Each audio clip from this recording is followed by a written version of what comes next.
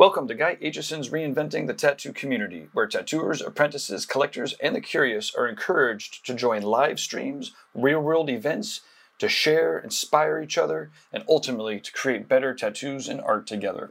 We beam out nearly every single day, and with your help, we've evolved into a quality network of amazing live and on-demand tattoo and art shows that have been receiving rave reviews. Thank you very much for the reviews. You are currently listening to part 2 of Tattoo Apprenticeships in the Digital Age with Amy Nichols and Kirsten. You may be beaming in from YouTube or Facebook or listening to the podcast. Actually, no, you're listening to the podcast because I'm recording this specifically for the podcast. But you can always get the latest event schedule and notifications at the official Reinventing the Tattoo community, found in both of the app stores. Pick your poison, the Apple Store or the Google Play Store, or surf directly to community.reinventingthetattoo.com. There, you're going to be able to find replays of all of the Reinventing the Tattoo Network shows, the art jams, the drawing groups, the interviews, panels, webinars. Seriously, all of this can be enjoyed on demand and found in the library, as well as the YouTube and podcast channels. There's countless tattoo and art rabbit holes to go down, perfect for the front room of the studio or to entertain your tattoo clients.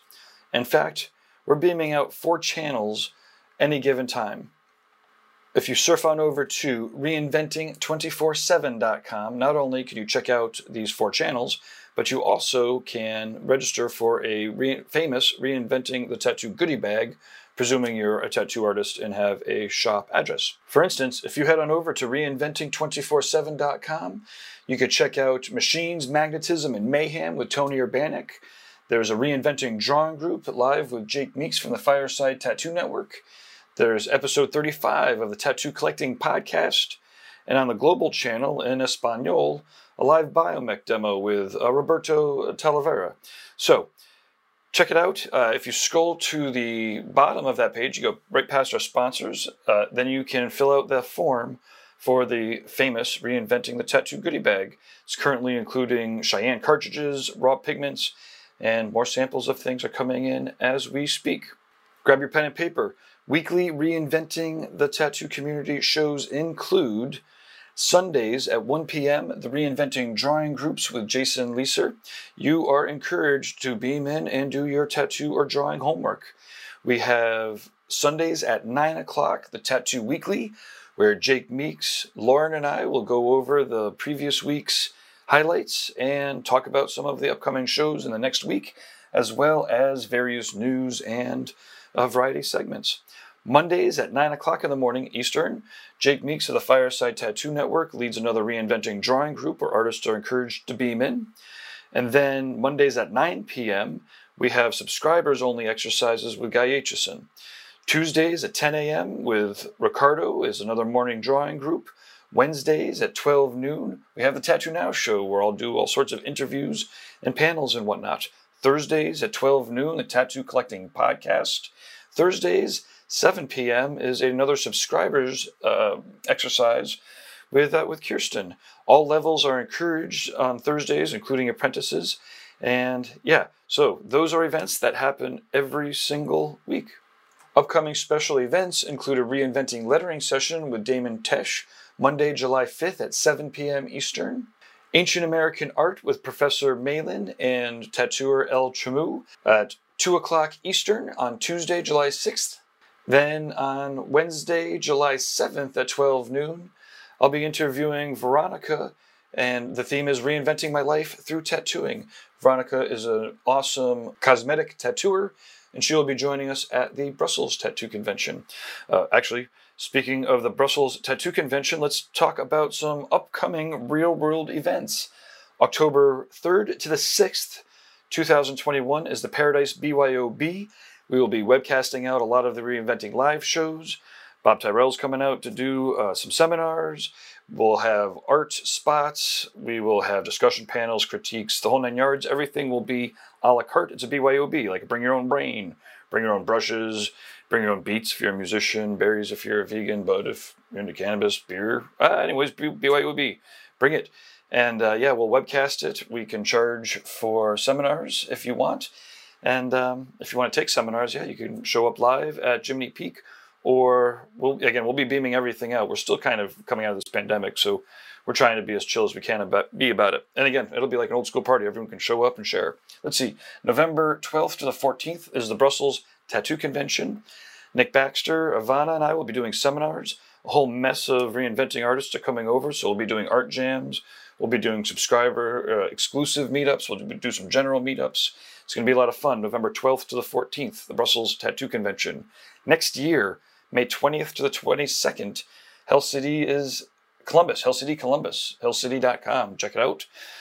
July 8th to the 10th, 2022 is the Rock River Tattoo Art Expo in Rockford, Illinois. There'll be a full reinventing track, 100 artists at least. It's an amazing venue. It's Cliff Breakers. It is overlooking a river, so we'll have a whole wall of windows with a beautiful view. July 29th to the 31st, 2022 is the Rubber City Tattoo Invitational in Akron, Ohio, Tony Urbanek. And then October 20th to the 23rd, the Paradise Tattoo Gathering, the regular show, not the regular show, the Amazing Unique Show, will be hitting Jiminy Peak again. So that's the Thursday to Sunday full-on Paradise Tattoo Gathering. Our sponsors are inkjetstencils.com, where you can print stencils straight from your iPad or your computer. Saves your time, saves your hands a little bit, or your apprentice's hands, saves you some dough, and you can basically be producing 21st century stencils for 21st century tattoos. inkjetstencils.com. Rawpigments.co is an ink company that's tapping straight into the pigment source. They have acrylic-free pigments, which means they don't dry up in the cup, and they are vegan, so check it out, rawpigments.co. DLize Pro, known as Dermalize worldwide, but it's DLize Pro in the States, is a healing solution for your tattoos. It's designed to heal wounds like tattoos. If you're still using saran wrap, just know that saran wrap specifically does not breathe. It's designed to like wrap meat, so it doesn't let anything in. Your skin wants to heal. It needs a little oxygen and stuff. Anyways, check out the videos for Dermalize and see how the tattooers are using it, what they say about it, and yeah, that's DLize Pro in the States, Dermalize worldwide. TattooNow.com has been doing technology for the tattooers since the mid-90s. That is, we've transcended all of the different technologies. We are here to help tattooers connect with collectors in all of the different ways: websites, search engines, client relationship management, webinars, real-world business consulting and whatnot, TattooNow.com. And then last but certainly not least, in fact, the founder of the Reinventing the Tattoo community is Guy Aitchison. Check out GuyAitchison.com. He has got, well, more tattoo clients than anyone could ever really imagine, but you can purchase some of his products. He's got the Biomech Encyclopedia. It took 8 years of his life to make the definitive book on Biomech. That includes, so many artists, it's out of control. He has, let's see, Guy's got DVDs for sale, tattoo machines for sale, original paintings, prints. Countless thanks to Guy for making this happen. Okay, please leave your positive reviews on the channels to help us get the word out. Feel free to send your constructive criticism, or if you're interested in sponsoring a Reinventing event or the community, send those communications to management@reinventingthetattoo.com. And without further ado, this is the Tattoo Apprenticeships and the Digital Age Part 2. That's the other part of going to get tattooed, is that if in that space it comes out that you're an artist and you guys start trading and you start meeting each other, it's less of an asking and more of them being like, hey man, you're pretty dope. I kind of like you. Like, you want to hang out more. Like, you want to come back. Let me see your art. Absolutely. So that's what ended up happening is I came in with a portfolio. I hit him up on Facebook because his front end person at the time was just trying to friend request everybody possible. Actually, it was MySpace. That's how long ago it was. It was MySpace. I don't think Facebook was a thing. No, it was MySpace. They were just top 10 friends. Well, MySpace, like Facebook, has a maximum amount of friend requests you could do. So they would max it out every day. And I said, oh my God, Glen Burnie. I've never even been to Glen Burnie in Maryland. It was like 45 minutes away. And I was like, there's a tattoo shop. And I had asked all the places locally and not really come up with anything.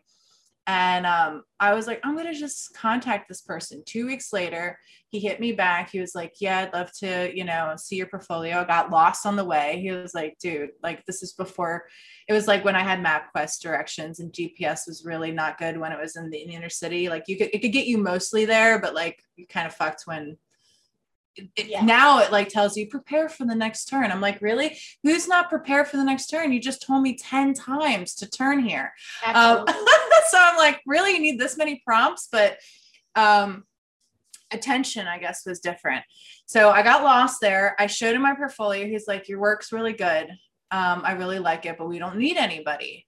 So it was at that point that I started looking at his art, and I was looking at the other people there, and I was like, you know what? I really want, and I gave him a design that I gave him, and he did them on my arms, but he did them with his style. We went through it a little bit, that I was a little attached to how he did certain things, and I let him kind of do it, but I had a few requests that he kind of looked at me and he was like, really? Yeah. But I got tattooed by him, and I think that meant a lot to him, that I was willing to wear his piece, and that I really saw the talent that he had right away, that I was like, yeah, I'm willing to wear you as Absolutely. well. So I think that matters a lot when you're asking somebody to mentor you, is, are you willing to wear their art? My apprentice, I offered. I offered an apprenticeship to her because she was my client for like 5 years before. Yeah, that's important. Yeah, because like it's easy, and once again, if you have like one shop in your town, it's hard to pick and choose your mentor because you have very few to choose from. But at the same time, you shouldn't just settle for the first mentor that says, yeah, I'll take you on. Yeah, because that may land you in some very horrible situations and some very uncomfortable situations, and hazing and abusing, and that does all exist because there's no unionizing for tattoo apprentices. It doesn't exist. So it's very important to choose your mentor for what's best for you. And then I'm not saying that, I just want to do black and gray, so I'm going to go after a black and gray artist. Like, you should, in your beginning, be pretty well-rounded, but as far as ethics go, as far as morality goes, as far as the way they operate as a person outside of their artistic value, okay, that is more important. And when I was in the beginning of my apprenticeship, it's important that you said that to get tattooed, because when you said it. I didn't. I just. Well, getting tattooed is important. I agreed with you. But I would travel to New York for my birthday with my mother, and I told my mom, I was like, oh my gosh, Mom, Megan Massacre's shop is here. We have to go. We have to go, Mom. So she's like, okay, I guess. And when we were there, Jimmy Snaz was actually guest spotting there, and this was before his Inkmaster time. So I had him do this rat that's on me, and there I asked him a whole bunch of questions. Like, what are you using? How do you do that? Why do you do that? Like, where you do that from? Why is that there?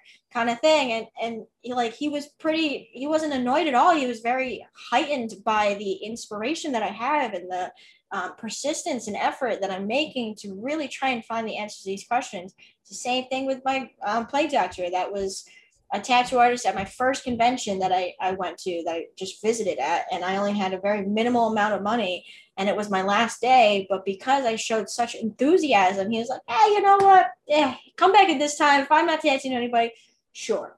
So, and we had great conversations then, and I still talk to him to this day, and he's like one of the greatest people ever.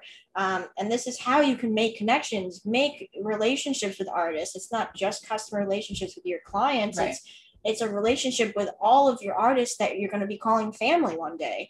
It's going to be these people who are going to be influencing you, helping you, guest spotting you, traveling with you. It's just a really small world. Yeah, absolutely. And technology, there's no excuse to not do it. There's no excuse to not network as far as that goes. But as much as there is so much of it, just recognize that it's a small world. It seems bigger to us because it's what we inundate ourselves with. Yeah. But I was always told, do not burn bridges. Yes.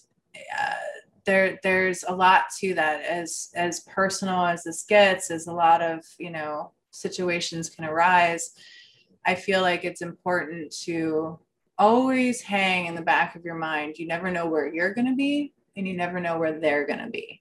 And we're all having to work together especially if we go to conventions and stuff, which is a big part of our life. And if you want to do guest spots and whatever, your relationships is what lends to that access later. And if you wreck those relationships, it can limit you so much to the access that you have later. Yes. So try not to burn too many bridges. And the worst thing you can do in that aspect is if, an artist who, let's say you're a color artist, right? And a black and gray artist comes up to you at a convention or whatever you're doing, and they'd be like, okay, man, like, you're doing a pet, I'm doing a pet, like, why don't we do like something together? Like, why don't we do something cool together? And then if you say something along the lines of, no, man, I already know how to do that. Oh, that's a huge phrase that happens more often than not. I already know how to do that, period. So like, or I know how to do that, or I already know how that works. Why would I do that? You're already shutting yourself out for new information. Like you're already stopping yourself, because saying you already know that guarantees me you don't know that. Well, what are you going to do when somebody wants, I mean, just thinking about the kind of tattoos people get, like a plague doctor. Yeah. How many have been done? How many will you do? How many, like, elephants? Yeah. Octopi, freaking fairies. How many you're going to have to do and still romance it and keep the joy of that experience alive within the requests that you get from your clients. Yeah, so it's about a willingness to constantly recommit to a new experience. And when you should know as an artist when to go back to your basic fundamentals. Basic fundamentals are not just for younger artists or artists that are just learning. They're all the time. Like even like masters still have to sit back sometimes and be like, you know what? I think I need to go back to my fundamentals and re-up this because I'm seeing some inconsistencies. Yeah. This is just an egotistical game that you are playing with yourself, saying like, oh, I don't want to learn spheres. I want to learn how to make a face. Well, you can't learn how to make a face without learning how to make a sphere, sweetheart. Let me tell you. There's lots of spheres. Lots of spheres. Lots of them. Like so many triangles. It's insane. So without learning that, you're actually making the journey much worse for yourself. Right. Because if you learn those basic fundamentals, then learning how to make a face, you're like, oh, that's so easy. Well, and going back to the 4 agreements, one of the agreements is to never assume. And so a big part of foundational art is, okay, you don't assume just based on a past experience of drawing something that it's going to be like that. Yeah. And a big thing about if you're drawing from reality, or at least as far as training is involved, they have you draw a lot from reality, as opposed to a picture, as opposed to something that has already been drawn before, because then that's somebody else's eye and somebody else's experience and choices. It's about looking. Like you should look at the object as much, if not more, than you look at your picture, your like what you're actually drawing. Like your hand should be moving while you're still looking. Yeah. Like this, but because you don't make those assumptions. Absolutely. And that's a big thing, is that you should be constantly looking and reacting, and that is a big part of that. Do not make assumptions. Don't stay here and then start getting into all this stuff that isn't in front of you, because what you're working from them is a preconceived notion in your mind. And that's a huge tattooable comment too, because when you're not making the stencil exactly what you see, then it's just like, well, it's right in front of you. Why didn't you just look up? Just commit to the stencil. Yeah. But at the same time, that's more like going into like the tattooing aspects of it. But it's important to also state that when going off of reference, you shouldn't always be manipulated by your reference. It's just a reference. It's not the exact image, unless you are doing a photocopy, realism, portrait, pet portrait, whatever. But at obviously your apprentice stage, you're not going to be doing that for a while. Well, and there's a thing about in the digital age. So a big thing with tattoo artists is that tracing is involved, because there is a hand mobility that's in it, but you don't want to default to tracing. It will be something that will be an expedition tool later, and it is a technique in itself as a control thing. However, with digital media, you have the ability to scrap a lot of tangible things like tracing paper and things like that. You can layer on top of things digitally, and you can do that. And it's a very tempting thing to trace most things that you do. Going back to reinventing, fundamentals, all that stuff. they have you look at reference and draw. You're not tracing, you're exercising your ability to draw what's in front of you and combine references, because a big thing that happens in the digital age is that people regurgitate the same fucking image over and over again, because they look at a Google search and they look at the first 10 things that are there and they pick this. If I see that goddamn Poseidon one more time, yeah, I'm going to scream. It's funny. I've had a couple clients these past couple weeks. They all don't know each other, but they all have sent me the same butterfly reference. They're like, I want this. And I'm like, I've done that. Right. I think we could find something else to do with this butterfly that's unique. So that's yours. That's a super important thing. But I think, so we definitely went over like, the mentalities process. Keep us on track, please. Of the beginning parts of apprenticeships, and we went over, the portfolios. But once the apprentice is actually in the door in here, and you got it, congratulations, you did it. You got the apprenticeship. Does not stop there. No. It's just the beginning. And even when you graduate that apprenticeship, it's a new beginning. Like this is another, this isn't it. You just started. So once you are actually in your apprenticeship, what is advice we can give these apprentices as far as surviving the apprenticeship, mentality in this apprenticeship, what to focus on, and how to make it out alive, Okay, so a lot of things I'm telling you guys, not because I'm good at them, but because I can give advice from a place of lacking. Again, I needed humility.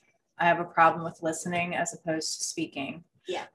You can be assumed a fool, or you can be proven one. And a great way to be proven one is to open your face. So with the question that what is a filbert brush, for example, as an observance, you can Google that now. So I would say that it would behoove you to maybe cache some of the things that you're hearing. And once your mentor's done speaking, listen intently, tick some things that are questions in your mind. Yeah. Maybe do a little research on your own to kind of fill it out, and then come back with some informed questions to your mentor to go, oh, this person did their own work. I mean, I had a point with my mentor where I asked him where the Target was, and it was literally right across the street. And he's like, are you fucking kidding me right now? I'm going to fire you. I'm going to fire you. Are you for real? I was like, dude, I didn't look up.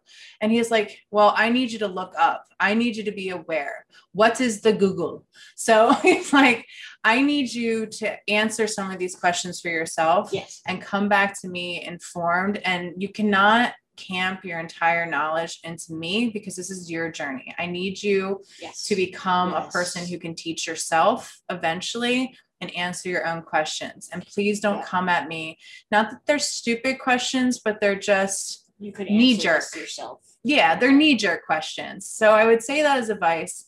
Definitely job 101 kind of stuff. Yes. Like I said to Kier before we started, big thing is do not fuck around. Yeah, with this is not the time schedule, with anything. If you have a time you're supposed to be there, do not be late. The first 3 months, they don't know you, you don't know them.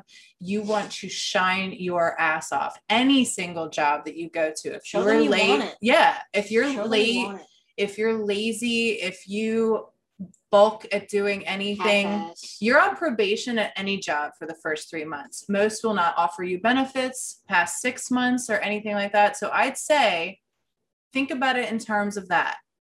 You have to prove yourself within that timeline and make sure that you're very adamant about showing everything that you're coming with, everything that you're going to be, everything that you hope to be. And embrace the suck of it. Like the Marines say, if it sucks, embrace it, because it's good. It's okay. Now, I think we're going to get to the questions eventually, but in terms of hazing, the one thing I can say to people, and I was trying to quantify it with Kiera before we started, I'd say the distinguishing factor in hazing is as a mentor. Mentor perspective now. Right. If it's something that I am willing to lose you as, and do it and it's hard, I would rather do that than have you go out into the world lacking this skill or this perspective that I'm trying to give you. Like if it's worth losing you over, because you're also facilitating things for me as my apprentice. Like, you know, you're doing dirty work, you're doing a lot of things, you're doing a lot of grunt stuff, you're learning a bunch of things. Like you can do my setup, you could answer phone calls, like so many facets of the business aspect of it. You're facilitating. So you matter to me. And I wouldn't take on an apprentice if I didn't care. Let me just say about legacy. So understand that I think that if your mentor is a kind of person that through the way that they teach you and handle you, it's very clear that they care about legacy and about what they're giving you and what you're going to potentially leave their shop with as a knowledge base. If they feel good about that as a reflection, that's great. Now, if it's something, and I also think that you should be able to have a dialogue. In the times where I know hazed, I pushed back. And within pushing back, one, I found out a lot about myself. Two, it's about my own boundaries and everything, but I was able to have a dialogue and it never happened again. So I'd say that if you're able to have a dialogue about it and kind of squash it, or at least come to an agreement as to why this was done, that kind of distinguishes it between hazy. But if you're like, no, you're mine, shut up, fucking do what I say, don't talk to anybody else, don't look up, whatever. Yeah. You're not a dog. And I wouldn't even treat a dog that way. That's something like, we also have to very much mention before I put in my input as far as what you should be as work ethic wise as an apprentice is that, okay, worst case scenario, you get in, you think that this mentor is going to teach you everything, and you get in there, and 6 months down the line, you realize that this is very abusive. Okay, there's a fine line of hazing, there's a fine line of teaching to absolute abuse and neglect, and not going to get you any further. It's nothing but detrimental to your mental health and well-being. This industry is very important to you, and you know that you want to do this, you have the drive, you have the effort, that's there. But this person is just not teaching you the way that you need to, or at the same time, abusing you absolutely to the extent. Okay. We're both telling you right now, looking in the camera, get out of that. Yeah. Okay. Yeah. This is not the only mentor that is going to teach you, first of all. Second of all, this is not the only place that is going to be best for you. It's going to do nothing but hurt your career, hurt you mentally, and give you a lot of trauma that you're never going to come back from. We said ego mastery, not ego crippling. Yeah. So if you find yourself in a place where somebody is clearly lessening your shine so that they can be bigger in the room. Or your apprenticeship is going on 4 years and you're like, I'm not learning anything. Right. Get out. Get out. Get out, please. Yeah. And that is a thing. And we were asked that too about timelines. That's a very independent thing that is per person, but that's a big thing to see is that, you know, if you feel within yourself, if you see no progress and you see no assimilation, if you're not feeling at least a progression in where you're feeling within a shop or in a space that you are kind of graduating to what the expectation is, you're kind of feeling the groove out a little bit more and finding a rhythm. If it's always you're going to be just knocked back down, knocked back down, that is abusive. That is somebody lessening your shine. And there should be a pride, I think, of your mentor. Like if you're not hearing, that's really great. I'm proud of you. You did that. If that doesn't come out ever, that's also telling, because I feel like you can distinctly know the difference. Yeah. Like there's exactly. You're smart enough to get an apprenticeship, which is hard already. Yeah. You're smart enough to recognize what is healthy and unhealthy in a relationship between mentor and apprentice. Right. Okay. And this is speaking to mentors as well who have had apprentices or have an apprentice currently. I'm speaking to you now as mentors. Like apprentices, take a break. You've had your ears getting reamed out for the last hour and some change. Right. This is for mentors now. Okay. Understand mentors who have apprentices or are thinking about taking on an apprentice or have, anything. Okay. Understand that this little being, whether they're as old as you or 10 years younger than you or 20 years younger than you. This little being is looking at you like you're God. Like you are the only result and reason that they are going to get anywhere. Okay. You are their shadow for the rest of their career. Every time they look in the mirror, every time they pull a line, it's you that is going to be in their reflection. So please understand that. And the next time you look at your apprentice, look at them in that manner. Be like, this little person I am responsible for. This little person I am guiding to put into a position to where they are going to have to deal with their own situations. And I know that they are going to be perfectly fine because I did everything for them. Yeah. Okay. And if you can't handle that pressure, which it is pressure, don't do it. Yes. It's okay. You don't have to have an apprentice. Well, and I would say this too, is that there's a humility there within that of that. Yeah. So I don't feel like you need to know everything. Yeah. But I do think that you have to be willing to be vulnerable about what you do and don't know and come off of that readily. And when you're in a place of like, oh shit, I don't really know that. Let me hit you back. Yeah. And also understand be that honest. Pain that is not transformed is transmitted. And that was something that came up with me a lot, is that people would treat me the way that they were treated. And they would be like, well, in my apprenticeship, it was blues. And so I was you're like, going to have to deal with this too. It's like, that's not. Well, no, I was like, well, dude, did you like that when that was done to you? No, it fucking sucked. Okay. So why do you want to do that to another person?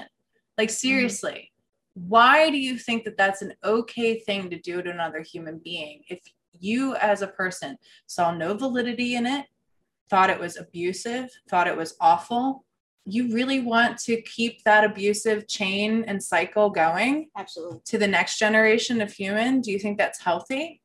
It's not. Absolutely. It's not cool. Yeah. And you know, I'm fine with some joshing, man. I'm fine with Absolutely. I like getting dirty. Like I said, I like grit. I like testing my boundaries. I like pressure. I like sweating a little bit, you know, like, because there's an adventure there, there's an adrenaline spike and it's nice, but it's only that way if I'm not being pushed beyond that. Yeah. And once you find that your own boundaries are being leveraged for somebody else's pleasure, because it really is that at that point, you're dealing with a more sadistic personality trait that needs to make you feel pain because of something they've experienced.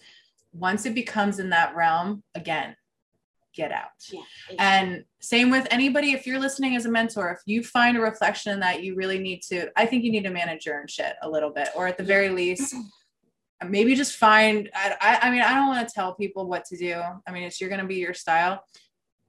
There's a lot of sadist masochist relationships that I'm sure will work fine. I don't know. I don't want to choreograph it for you, but. Yeah, absolutely. And I think it's something that I'm going to say last before I put my point on this, is that I want every mentor who has an apprentice right now to message or call their apprentice after this and thank them. Thank them for dealing with the clients, for cleaning their stations, for working as hard as they do, for showing up every day, because apprentices are hardworking and they want something that. Thank them if they're good. Yeah, it's. Don't thank them if they're not good. Yeah, don't thank them. Don't reward that behavior. If they're showing up late and they don't know how to scrub nothing, don't thank them. But if they are truly hardworking and you are a very hard mentor on them, please thank them, because it happen often. And I don't see it happen often enough that apprentices get some sort of, you know what, man, you're doing a good job. Yeah. It does. Well, there's an art to critique too, right? Absolutely. Like, so you don't go into a critique with everything that's wrong. Yes. You usually start with, okay, I see where you're going here. Yeah. Here's a few really good things. Here's some room for improvement. Absolutely. And I want it to be clear too, and this goes for the mentors who had just had apprentices and have graduated, or maybe it didn't work out, still contact them and be like, you know what, man, like, I'm proud of you, of what you did. I'm sorry if it didn't work out, or if it did work out, great. Dude, I'm just happy. I'm happy that you decided to start this journey in tattooing in this wonderful industry that we get to share. And that's what, at the end of the day, what it is. You're sharing an industry together. Why make their start of this beautiful industry absolutely painful and just ridiculing? Because that's not what this industry is about. And why show that to them in that way and then just never talk to them again? And if you have anything more to add, mentor or apprentice, I just want you to know that both Kira and I as we said earlier, we don't know everything. No. But we're passionate. Yeah. And we love this conversation. We love it. And we think it's a really valid conversation to have continually, progressively throughout many different people, because everybody has different experiences to lend. So even if you find objection with something that we have to say, I would love an email. Yeah. The apprenticeship diaries at gmail.com. If you wanted to email me and engage something, if you really wanted to tell me off, please do it on my podcast. I'd love to have that. Like, I am totally fine with having a conversation. And that's the other thing about apprenticeship journeys. Anybody who's caged about them or anything, just know that it might open up a dialogue for something that I find it's like this, that if you leave a wound open, it can bleed out a lot longer and it'll take a lot longer to heal than if you confront it and you deal with the healing environment and you create a good healing environment for it.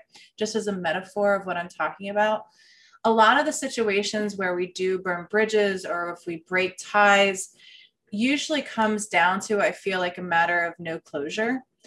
One of the things that's great about having a communication and dialogue, and why I stress that as something that I feel like is essential for when you're moving into anything professionally, is that so much can be healed if you're willing to confront and have a dialogue. So confrontation is never comfortable, but I do feel like in this industry, particularly because of so many things that we have to juggle all the time. Sorry, I hate you.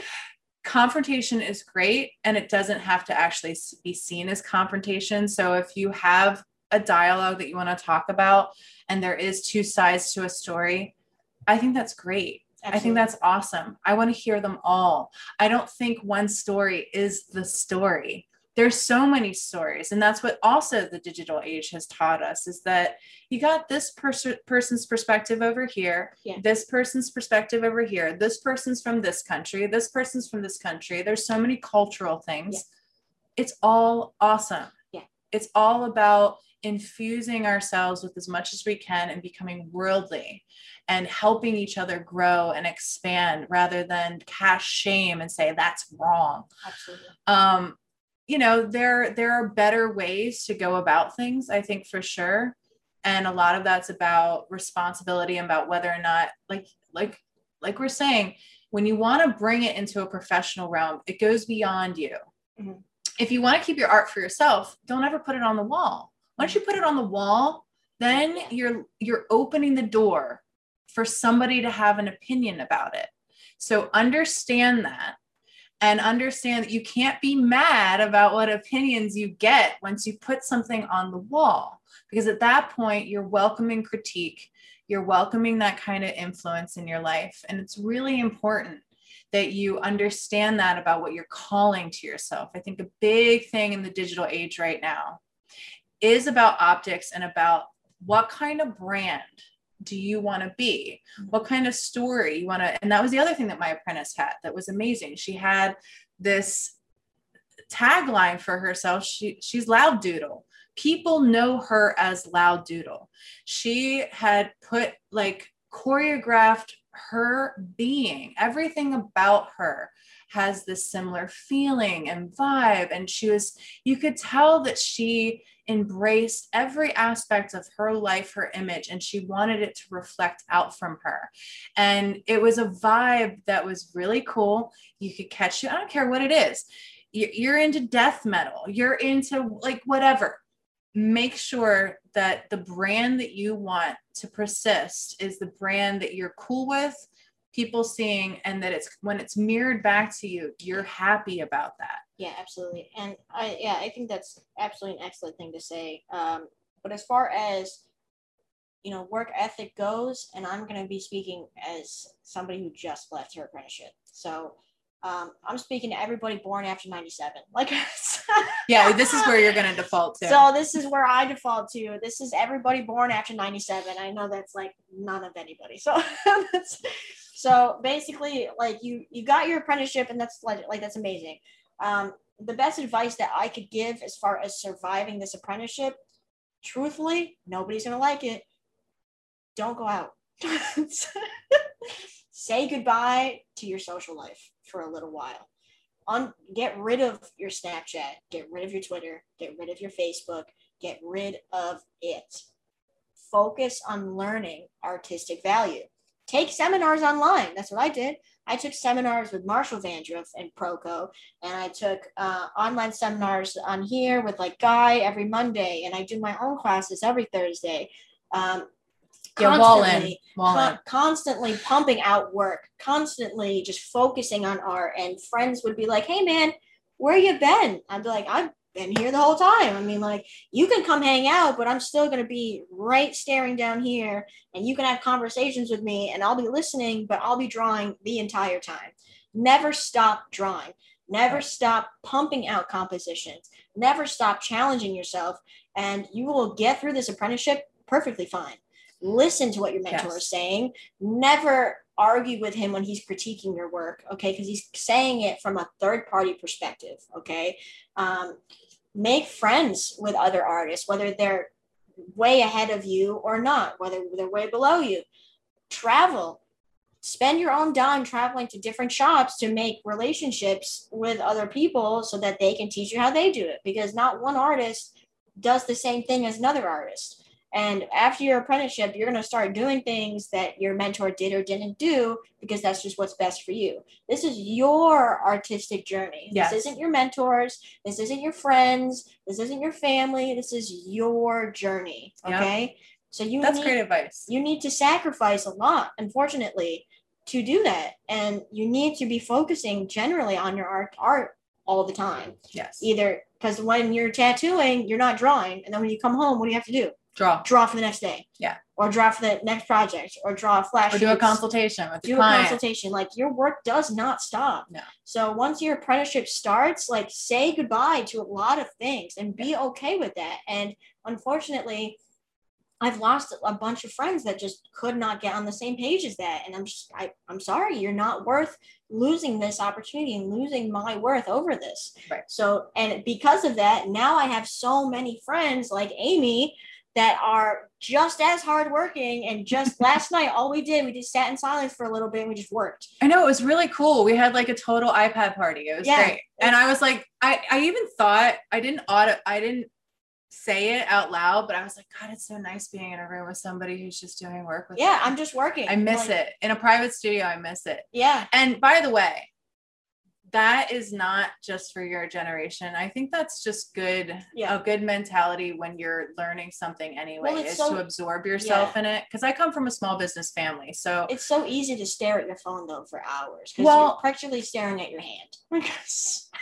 Well, and my apprentice even said it. She was like, comparison is the thief of joy. And it really is. And while you're immersing yourself in all the stuff that you are shaming yourself about that you're not doing, you could be doing. And so that is a thing to kind of mentally keep yourself in check, because when you're activated, when you're doing things, it's a hell of a lot easier to confront that self-sabotage monster. It's all about the hours you put in. And if you know you've put in X amount of hours, there's something about earning it. So just to give a for instance, the reason why that doesn't apply just to Kier's generation or, whatever, is because it's kind of essential for any business, at least within the observance of multiple professions that I've now kind of talked to. These people hustled hard.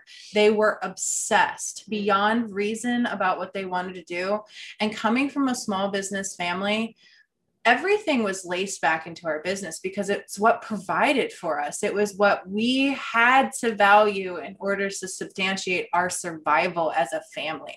So everything came back home. There wasn't a distinction between this place and that. When I would sit around the family table at dinner, we would be talking about the business, and that conversation was always there. And like Kier said, there was 3 years of my life that I did 80-hour weeks. And later, after I'd gotten my profession and I got rolling, I remember my friend coming back to me and she goes, God, I really didn't see you a lot at that point, but look at what you have. I'm so like, I wish I would have done more of that. I wish I would have cut a lot of fat out of other things and just walled myself in. To, if anything. Dude, people, and they're kind of like, and they then can see why you did all of that, and they don't take it as personally. And don't think that the friends that you said goodbye to won't come back. Absolutely. Just to let you know, they do come back. Absolutely. And they're really, really proud of you after that, because they're like, holy shit, dude, now I get why you did all those things. That's amazing. Yeah.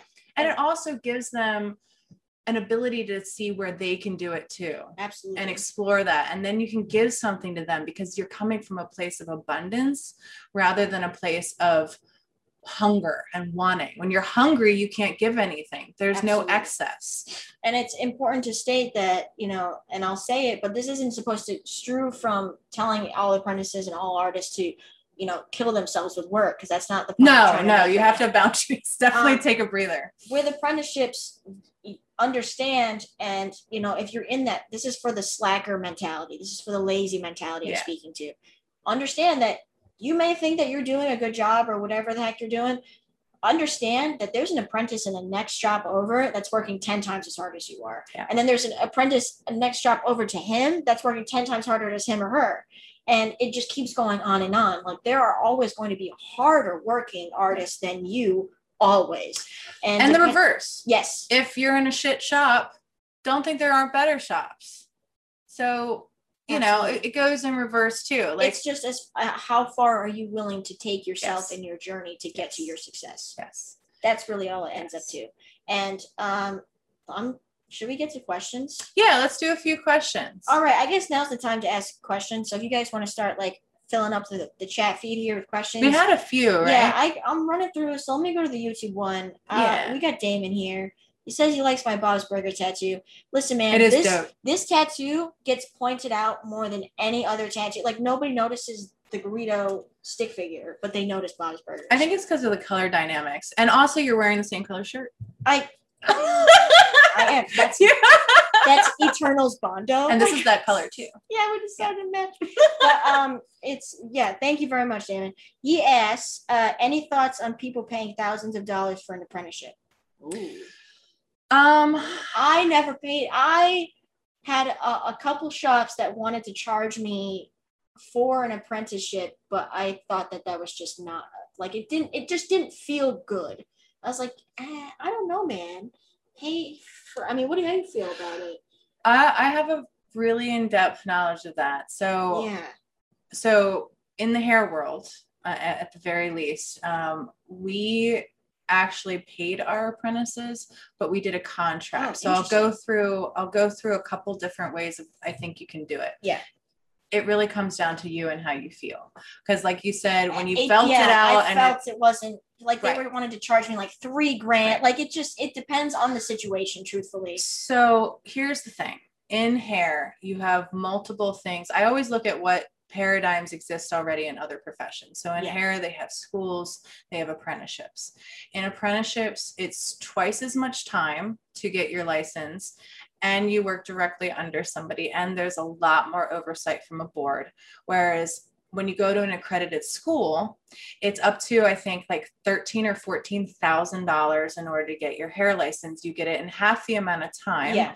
So, like, I feel like when you can pay for things, it can expedite you to where you want to go, maybe, but it really depends on who cares about the accreditation of the school that you go to, and whether or not within that bubble, that was the best way for you to learn something so that you're set up with the tools that you actually need. So it is kind of a weird question. So I'm kind of open to it. So in our profession, like my parents, they wrote up a contract that had a non-compete. If you do get it presented with a non-compete, check the mileage. It should never be anything like 30 miles, especially if you're in a saturated area. That's what happened with my first shop. That's kind of why I left that shop initially, was because after, I think I was there for almost a year, and he presented me with a legal document that was notarized and everything. Which shouldn't have happened for you to like sign without the notary there. Ready? 18 years old that he was doing this. So I was 18 years old. He handed me this piece of paper that said that I had to work Well, at now I this can shop. have you sign it now. He had me work at this shop for 4 years. I had to work there for another 4 years. And then after that 4 years of working at that shop, I couldn't work within a 30-mile radius of that shop, which means I'd have to go out to Boston after just building clientele at that shop for 4 years. So I was like, yeah, dude, no, that's not happening. And he's like, well, if that's not happening, then you can't be here. I was like, okay, that's fine. So this is how we did it at our hair salon. I think this is a really nice way to do it if you want to have a very nice in-depth, and especially if you have more of an employee kind of basis or status at your shop. So you do it this way. My parents crafted an agreement that basically said that you have to work for X amount of time. You have to submit X amount of hours per week towards your apprenticeship or education. You will be paid a minimum wage throughout that time. So they paid their apprentices. Here's the deal though. You were obligated, once you got your license, because it was a licensed profession, you were obligated to work for them for 3 years afterwards. If you left any time between, like, even if you didn't complete your apprenticeship, for example, they had a per week, like, fraction of a total cost. They basically said that your entire education was $13,000. Yeah. So they equivocated it to hair schools within that. So if you fulfilled the entire thing 3 years after you had gotten your apprenticeship over with license, and then you left and then you obeyed the non-compete, you were a free agent. You could go anywhere, whatever. You did owe time afterwards where you would stay and you would fulfill the need for somebody to want to teach you a craft. Yeah. So they would get their money out of you in both your work and everything. They're paying you a minimum wage. After that, it went to, a pay scale that was more based upon the kind of clientele you brought in. Of course, your pay went up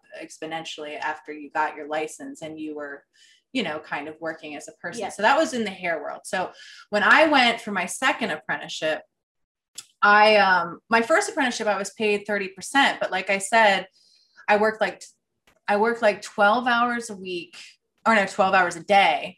I got 30%.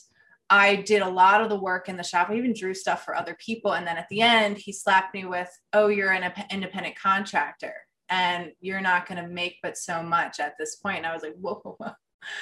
I've been putting in 12-hour days here. Like, I have been super invested in this and I'm only getting paid what? And I'm an independent contractor? You didn't tell me that this was how I was going to have to file. Absolutely. So that didn't seem worth it to me at the end. So that's where that went askew. Yeah. Even though he paid me throughout it, I was like, dude, if I had known that, I would have gotten another job and I wouldn't have worked 12-hour days here.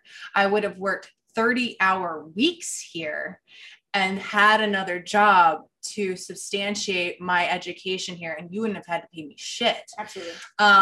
So I think you can work it for money or for time. My boss, John, my second apprenticeship, he first, when it was proposed to me, said it's going to be, I think he said 2,500, 2,500 would be it. And he said, that's going to go towards a lot of things that you're basically, I'm going to help you buy along the way. That is equipment that I'm not going to buy for you. And we'll go through all that, but I'm going to have to charge you for your education. I said, okay, well, it was right after, it was 2009. So it was right after the economic collapsed, the financial markets collapsed in real estate and nobody was giving out loans. So I didn't have that money. So I was like, okay, well, I'm going to see if I can get, money. And I kept in contact with him. I got tattooed in the meantime. I was just getting whatever I could. And I was also working a whole other job and I just kept up with him. And then eventually his shop had certain people leave. And then it became a thing where organizationally, he then needed a person to facilitate other jobs. So then he was like, hey, do you want to do it for time instead? Yeah. And you don't get paid and you just shadow and you just work here and you learn what you can. And I was like, that I can do right now. All in all, back to the main question, paying thousands of dollars for an apprenticeship kind of seems like a red flag, but it depends on the situation. Okay, if you're Get working, it in writing. Yeah, if you're working, get it in writing. Your entire apprenticeship. For me, get that in writing. I would want to see. So with my apprenticeship, she didn't get paid during when I taught my apprentice. Yeah, I didn't. I got maybe like $20 here and there for Right. doing a good job. Like I didn't really. She did put in about 30 hours a week, so that was mostly what I expected. Was at least 30 hours a week of time given to observe and dedicate yourself to this other craft, and then have another job to kind of buffer that. And then also I did have a curriculum for her. I did write up a curriculum so that she could kind of mark progression. Yeah. And it wiggled at times because, things would come up that would tax it, but at least on the optics in the front, I was showing her what we would go through. So I feel like there should also be some kind of curriculum that they can kind of tell you the journey. They're not going to be able to tell you how long, because you're going to have to master each point of that curriculum before you move forward. And don't get anything in writing. Like, don't sign a legal document unless you have like a lawyer or something. Yeah, read Especially it if you're thoroughly. like an 18-year-old. Like, please don't sign any sort of legal document. Notarization should happen. FYI, I know this about knowing notaries. You cannot sign something after it's already been notarized. You're supposed to, as a notary, witness both signatures and then you notarize it. So if it's already notarized and your signature isn't on it, that's a huge fucking red flag. That's not even a good notary. So just so you guys know, you both go to a bank or someplace where you find a notary. They witness you both signing the contract and then they notarize it. That is the progression of notarization. And definitely have a lawyer look over it. So there's a question for you, Amy. Yeah. From Casey Lee. Okay. He says, Hi, Casey. Did you find that the going through the barber apprenticeship helped you in reference to your second tattoo apprenticeship? Yes, a lot. Do you mean like teaching an apprentice at the time when I was, okay, so I'll comment on both things. So being a barber apprenticeship twice, I did 2 barber apprenticeships. I actually have done 4 apprenticeships in my whole life, 2 in barbering and 2 in tattooing. Every single one was worth it, no matter how much I completed it or not and walked away.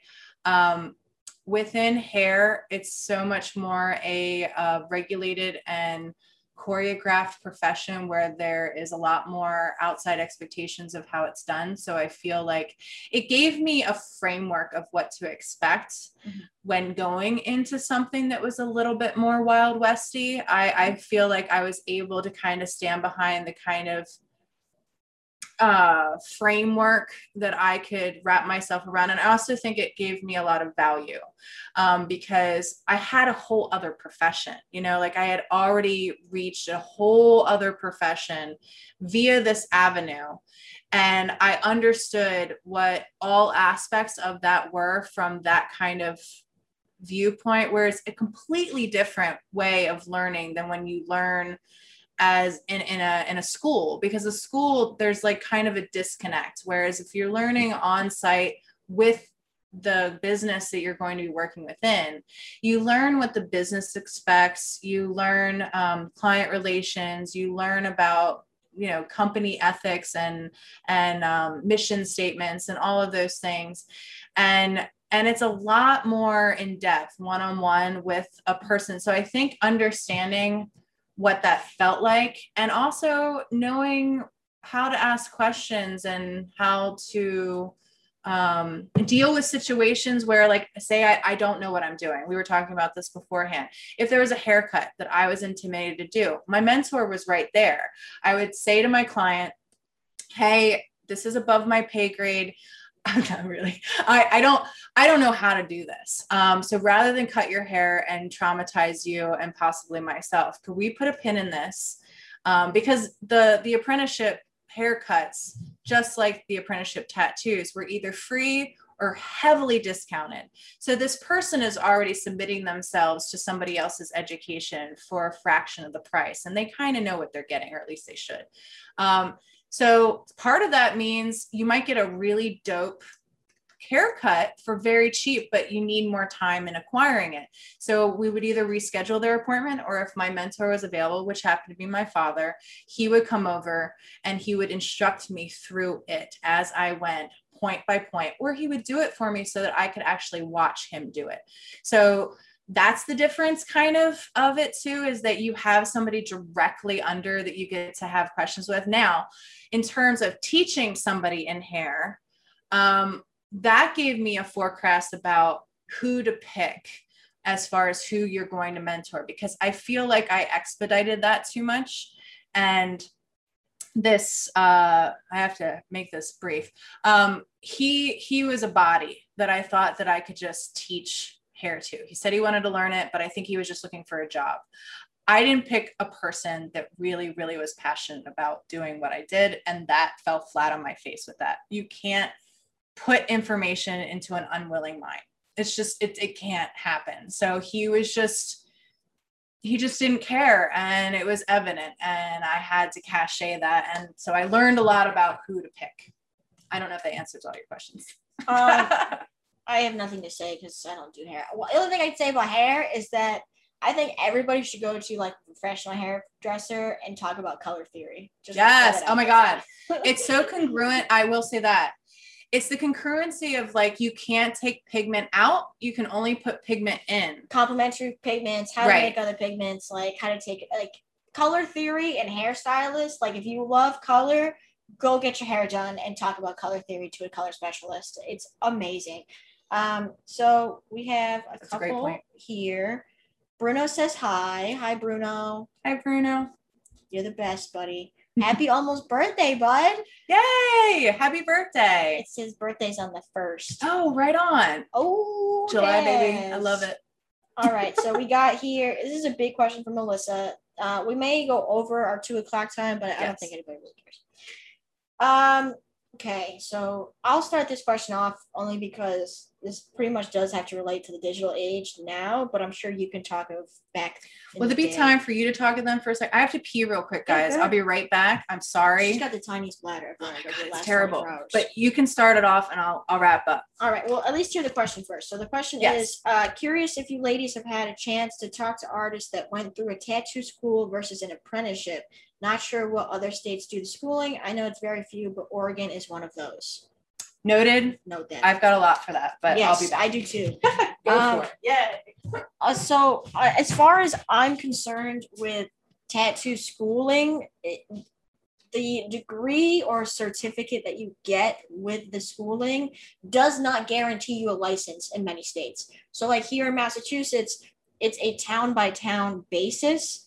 So that means that like here in my town, their rules are completely different to if you just went to the next town over, which is like 5 minutes. So they require completely different things as far as licensing, certificates, proof of apprenticeship of 3 years or more, written documentation from the health department. Like those are all the things they require. If you have a certificate from a tattoo school in Oregon, they might not accept that if you want to go to a convention in other states. And at the same time, but the opinion that I have on this is very biased because I don't feel like tattoo schools are helpful only because I'm ignorant and don't know what really entail on them at all. I did not go to art school at all. I was thinking about it. I was going to go to Montserrat Academy in Boston and Lime Academy in Connecticut. And I was also thinking about going to one in Rhode Island. I forgot the name of that one. But the only reason why I did not go was because I totaled it. And at the end of my 4 years, I would have been in debt $350,000. And that's just a lot for a 20-year-old. I'm sorry. So, and I realized that you can learn a lot of things from YouTube and reinventing. You don't necessarily need to go extradite yourself to a tattoo school or a art school or anything like that. Not saying that the people that are in art school are doing the wrong thing, because you may have great professors, you may be learning great things, touching on materials that I haven't even touched on. So that's amazing that you do that. I just have my own reasons for not doing it. I don't know if you have anything to say about tattoo school. I do.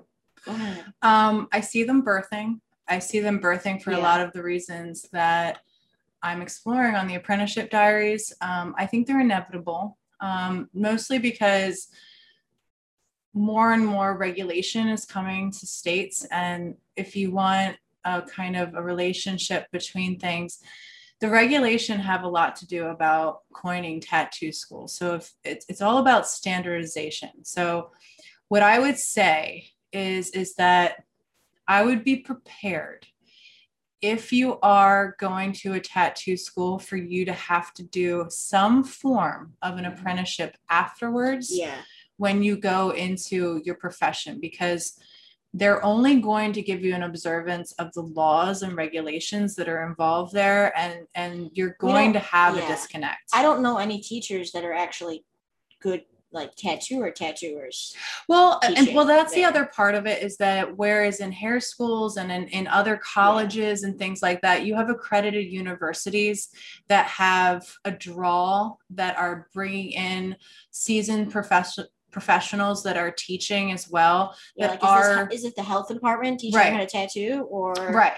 So that's kind of it. I will say that it's not going to be a bad use of knowledge. And if you want to get your foot in the door, there is a lot you're going to learn from a school. Like there is. And I see them up and coming. I do think that the first iterations of schools are usually really, really great, because there's a lot of passion, a lot of heart behind them, and they are sincere in wanting to bring out the best. I do find that over time, most things become about money, and they get a little too standard for their own good, and they lack a real touchstone with the actual profession over time. So you have to be very careful with that. And there's a reason why there is a pushback to schools in tattooing. It's mostly because we want to control the dynamic of our profession. We don't want other entities setting rules for us. And there's no one way. That we know. And once regulation comes in and law, like government devised law, it doesn't de-escalate from there. It only keeps escalating. And then you find yourself in a 9-to-5 with all these fucking rules, with all this control, and there's no art anymore. And so I feel like it's better to, maybe if you wanted to have, and you can afford to pay for a school, get a foundation, get a foundation. If it's the access you have, that's fine. I wouldn't just never benchmark anything. Never see that as Well, just never see that as a reason why you should get anything. Like if you go to a top tier university and there's 100 people in your graduating class, understand that you have 100 people that are going out into that market space that you're actively competing with for a job that equally have. And if they all stay in Oregon? Exactly. They equally have the certificate that says they did blah, blah, blah. And who the fuck actually looks at your grades? Like, do you ask your doctor about their grades? They look at the piece of paper and they say, oh, you've done this. And so has 10 other people, and I've got, how do I choose between you? Well, I can't speak for myself either, but you never know when you go into a tattoo shop with a certificate that says I graduated from Tattoo University. They'll be like, what the fuck? Okay, you're starting from square zero, actually. I think that if you just have a really good, my mom always said it, it's a Zig Ziglar quote.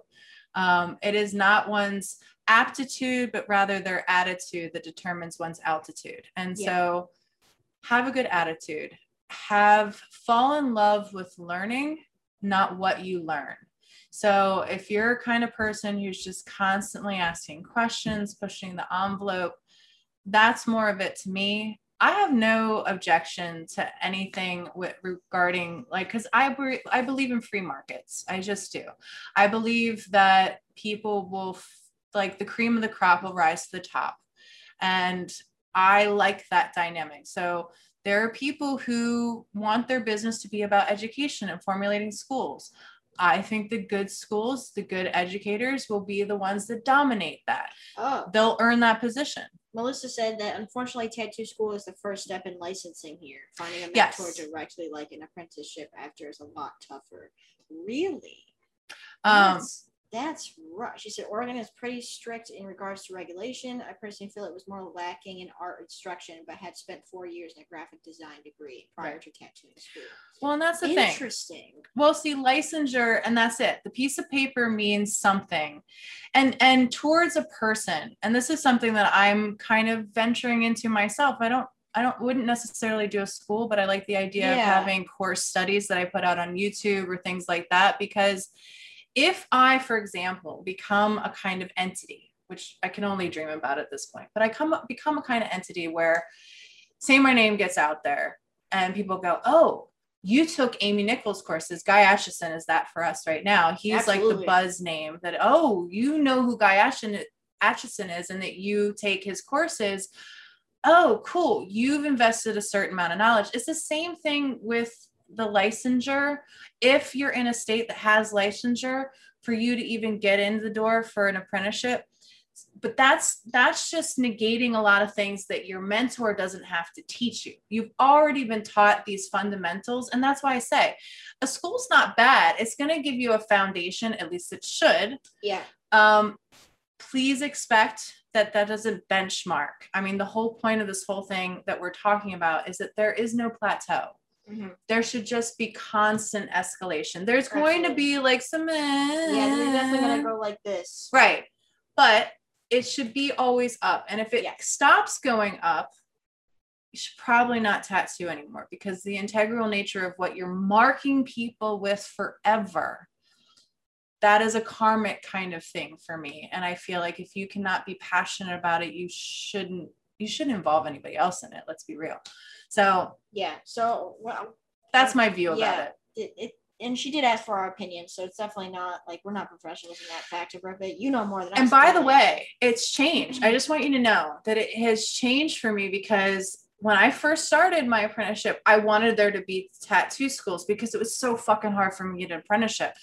It was impossible. Like there was no access. Like it was a lot better for me than it was for the people that were years behind me. I mean, that was really impossible. There was no literature. There was no access. There was nothing. Like you had to really be in the inner circle. I mean, I didn't even have a tattoo when I started tattooing, by the way, everybody. I wasn't tattooed, which, you know, there's waffling views on that too. But like I wasn't in the tattoo culture. I was in the art culture, and I was pursuing a career as illustration. And then I pivoted and then said, I just want to get in the work market. I want to start working and making money. And I started seeing this disconnect between my school environment, this piece of paper, and how much it would actually yield to me what I wanted. And what I saw was it wasn't yielding what I was wanting. I was getting art jobs in school and having to turn them down because I had too much art homework. Absolutely. So what was the point? So I think you have to have that constant critical analysis of your own journey. Absolutely. Once again, this is your art journey. Yeah. So clearly, Melissa, you had to go through things that we didn't have to go through, and we went through things that you didn't have to go through. Right. So it's all a different journey. But as far as opinion goes, like if you had to go through it, then unfortunately, like that's the case of it. But if I had the choice, I didn't go to art school, so I would not want to go to tattoo school either.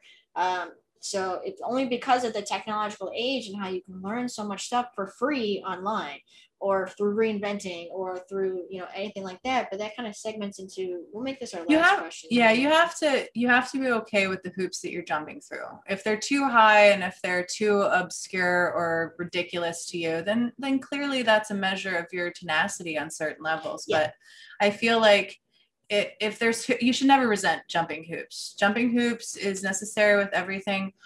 These things about regulation and licensure, they're walls. And I forget who did the speech, but walls are not created to keep people out.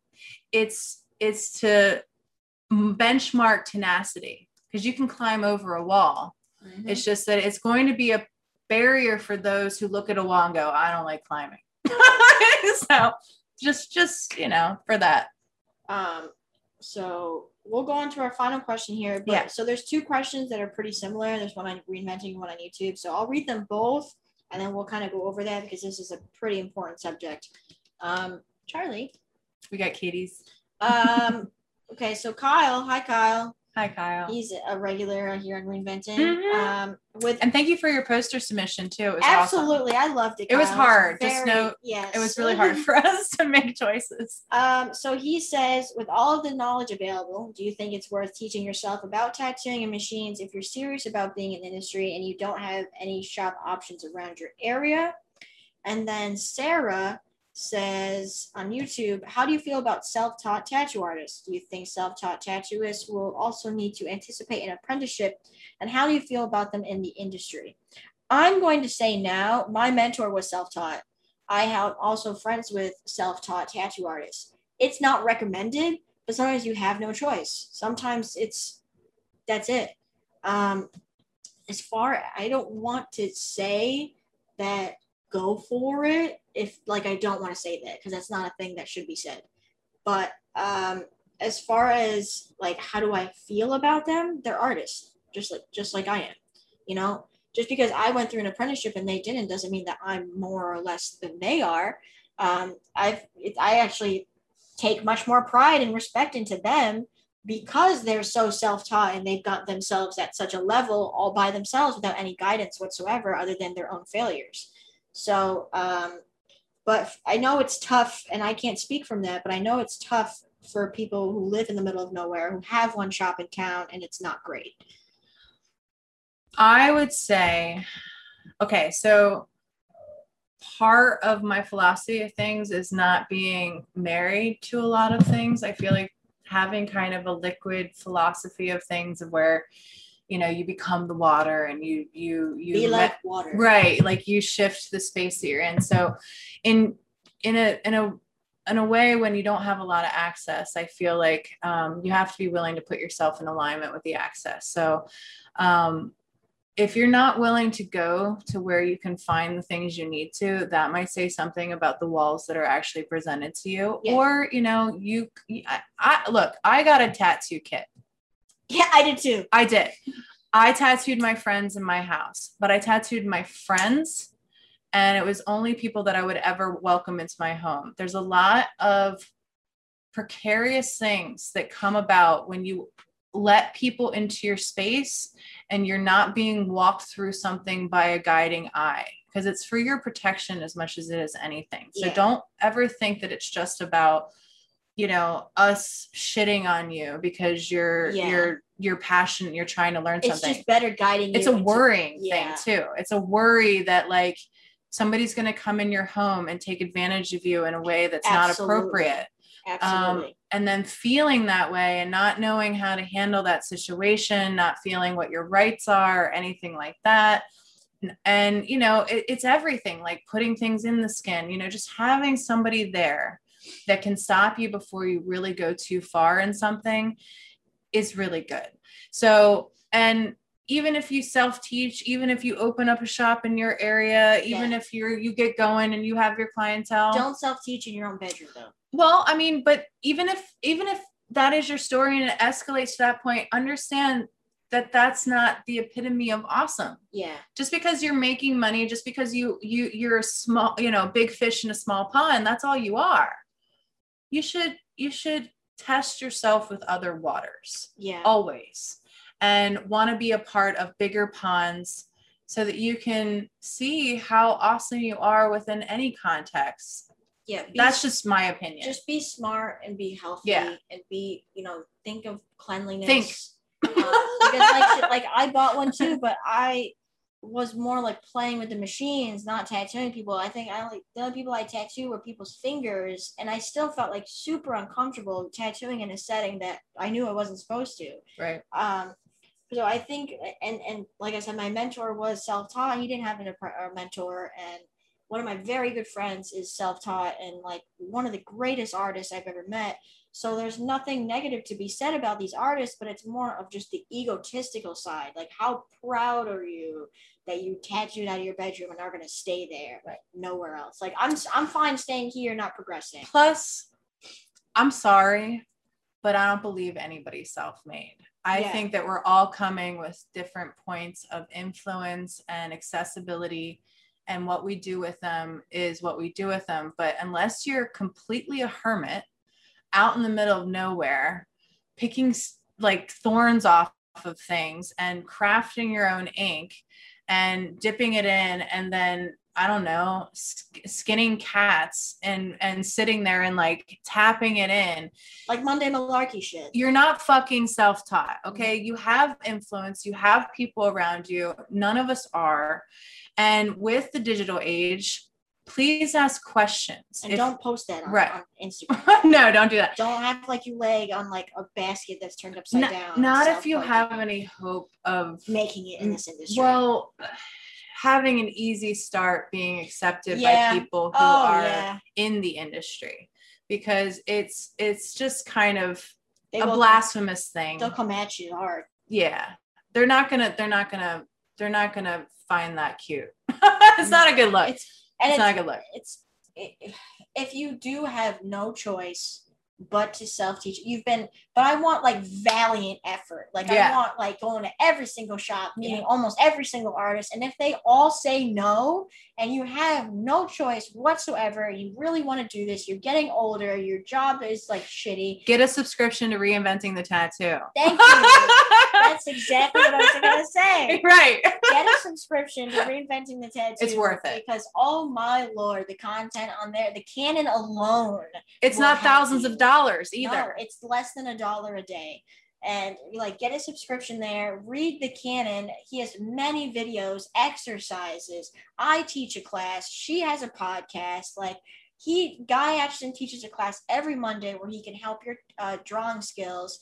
There's 2 drawing groups, well 3 now. Ricardo just started his today. Jason Lacer does his on Sundays. There is the Tattoo Collector, which is another Tattoo Collecting podcast. Right. Like, I could keep going. Right. Like, there's just Ancient Americans, like everything. This app, which is free, puts you in contact with a social group of really legit artists. With us, but with you, so you can ask questions. And we're not going to be assholes. I'm not. I mean, I can't say. I mean, we're anybody else, but I'm not. We're assholes, but we're not douchebags. Okay. Right. There's a fine difference. Right.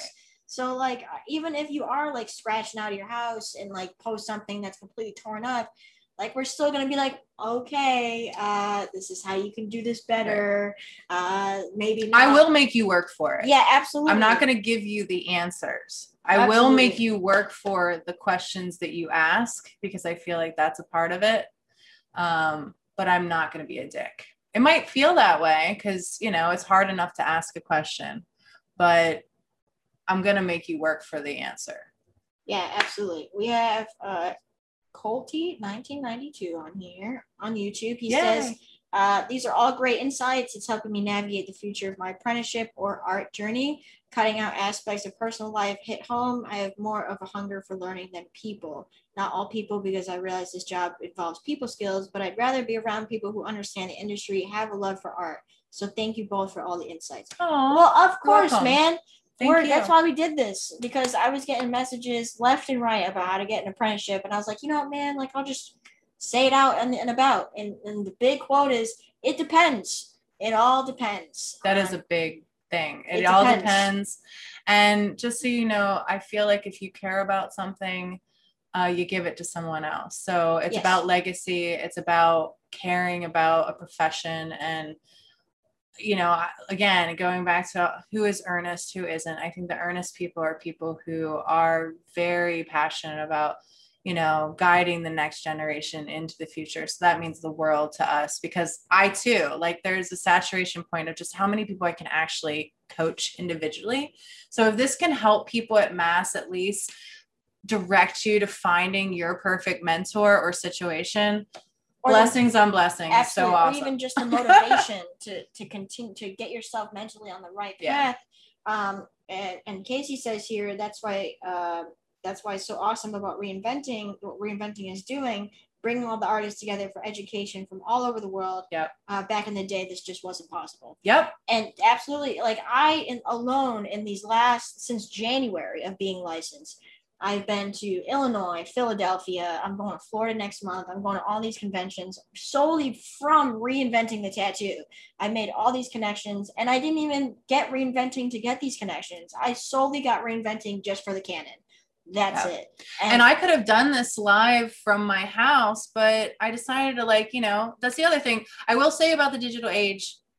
Know when to put it down, de-escalate, put your fucking feet in some grass, make a real deal connection, because that's what Kira's also done, is that she didn't just benchmark it about her digital access.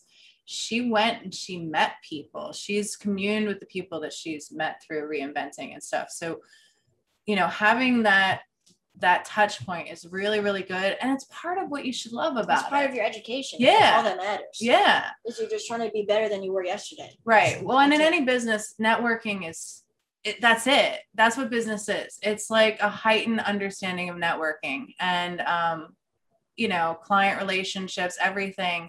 Like, and that goes back to our thing about like friendships and stuff like that.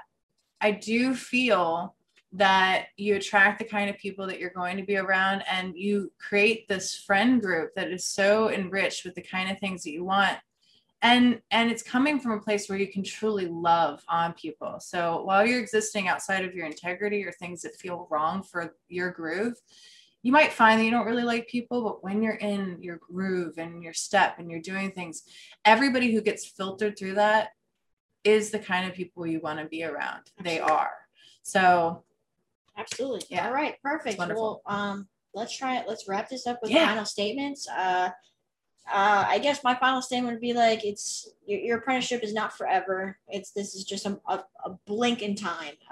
So just remember what your end goal is. Remember who you are as an artist. And lastly, if your question every single day is, when am I going to find my style? It's going to happen with time. There's a perfect thing that my mentor said, that was when I was learning my basic fundamentals and I couldn't even draw a stick figure, I'd say every day, when am I going to be just as good as you? And he said, you know what, man, you're going to wake up one day and you're just going to be able to do it. I'm like, that's it. So, and he's absolutely right. Okay. I don't like admitting it. He's absolutely right. One day, 3 years later, I woke up and I was just going, confidence and all, just going. Yeah. So just bear with yourself, be kind to yourself, and keep learning. Never stop learning, and get a Reinventing the Tattoo subscription, because that's going to change your life. To parry off of that, I feel like people see a style in my work, but I don't really know my style. And I think that it should never be a goal to necessarily have a style. Style is a lot about how to brand yourself. And whilst that might be good, for me, as long as you're making money and you're doing the thing that you aim to do and you're able to substantiate your life to keep doing it, just keep doing it and keep yourself fresh and exploring things. You might stay on something for a little bit and camp there for a while. And maybe it is so much that you get coined into a style. But I would say, fall in love with the journey. Happiness is not a fixed point. It's in the rhythm of resubmitting yourself to the suck and seeing what you're made of and walking into your fears. Yeah, you're going to fail like all the time. Please, or at least you're going to feel like that. Yeah. And I wanted to thank everybody. Absolutely. Thank you for being here. We have culminated to all of this for months. Thank you to Angie. You can find her at Angie Does Art. Please follow her. She's an amazing talent. She's a lovely human being. She's very sweet and kind. I mean, at least that's what I've gathered from her. We only know each other digitally right now. But she's an amazing talent. And thank you to all the other poster entries as well. Absolutely. Your hustle was noted. It was really hard to pick between you. And I think you all have a future in this. I mean, you're already showing so much tenacity towards what you want to do that we see you. That was the point, was to give you an ability to be seen by people and we're looking out for you. Yeah, dude, like we're excited about your future. So we can't wait to see it. I can't wait to say, for most of you, I know I'm going to be able to say, I knew that person when. So it's so exciting. Yeah, so absolutely. thank you guys. Thank you guys so much. Thank you to Reinventing the Tattoo. Thank you to Guy, Gabe, Lauren, Yes, Sandy thank you for bearing with us through all of this. Thank Almost you forgot. to the whole community. I want to thank the Horsemen, Jason, Ricardo, Larry, Bruno. Thank you guys so much for giving me the confidence to do something like this. I'll see you guys soon. I think that's kind of it. Like, that's that. Where can people find you? Oh, well, anywhere it's the podcast, anywhere where you listen to podcasts, we're pretty much streaming on all of those facets. It's The Apprenticeship Diaries. The Instagram is _apprenticeship_diaries. To follow us, we do look at more than just two tattoo artists, but it's professional journeys and beginnings. Me personally, you can find my art at A Nichols Tattoos, and that's anicholstattoos.com if you would like to get in contact if you're interested in getting a tattoo from me. Where are you tattooing out of? Oh, a private studio. Thank you. It's called Beyond the Pale Art Studio. This is my baby. It's just a private little studio right now. It's in Eldersburg, Maryland, if I can say it. I'm also a licensed tattoo artist in Rhode Island, and I frequent there often, and I go guest spot at my friend shop, Evan Olin in Powerline. But I hope to do more. I want to circuit more, but just so everybody knows, Maryland is not regulated right now in tattooing, but I am licensed and regulated at some point under another state. So I have gone through all those things. So just so everybody knows, if that matters to you. Yeah. And you can find me on Instagram, Frankie Says Things. Yes. Pretty sure I'm on Reinventing as Frankie Tattoos Things. I teach a class every Thursday. I did miss last week's. Unfortunately, I did have other obligations I did have to do last minute.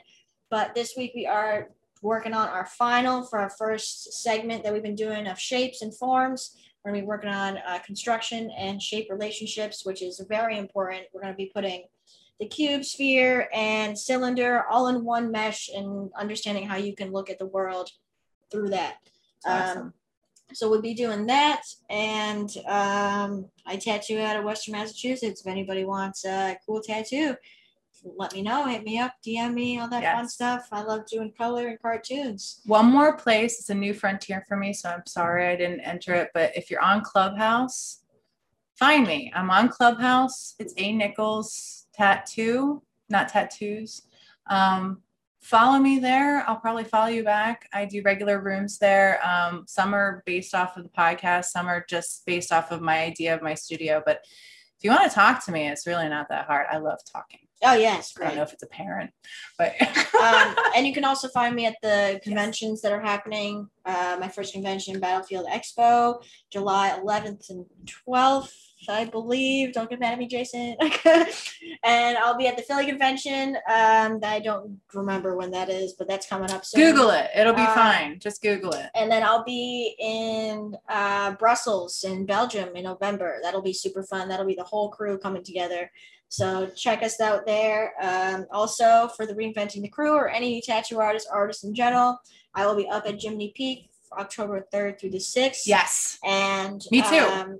Amy will be there too. A lot of the Reinventing crew will be there. If anybody wants some spots, I think a couple are open. I think we just have to reserve a room, and that means that you're in. It's BYOB, bring your own booze, brains, berries, I guess, which is the funny one. Yeah. We're just gonna be hanging out, and if you want to learn different artistic things, then absolutely. It's a great group of people. It's always been awesome, and changed my life. Is awesome. Changed my life. Yeah. But thank you guys so much. And then we will shut this down. I know. Thank you guys. Thank you guys so much.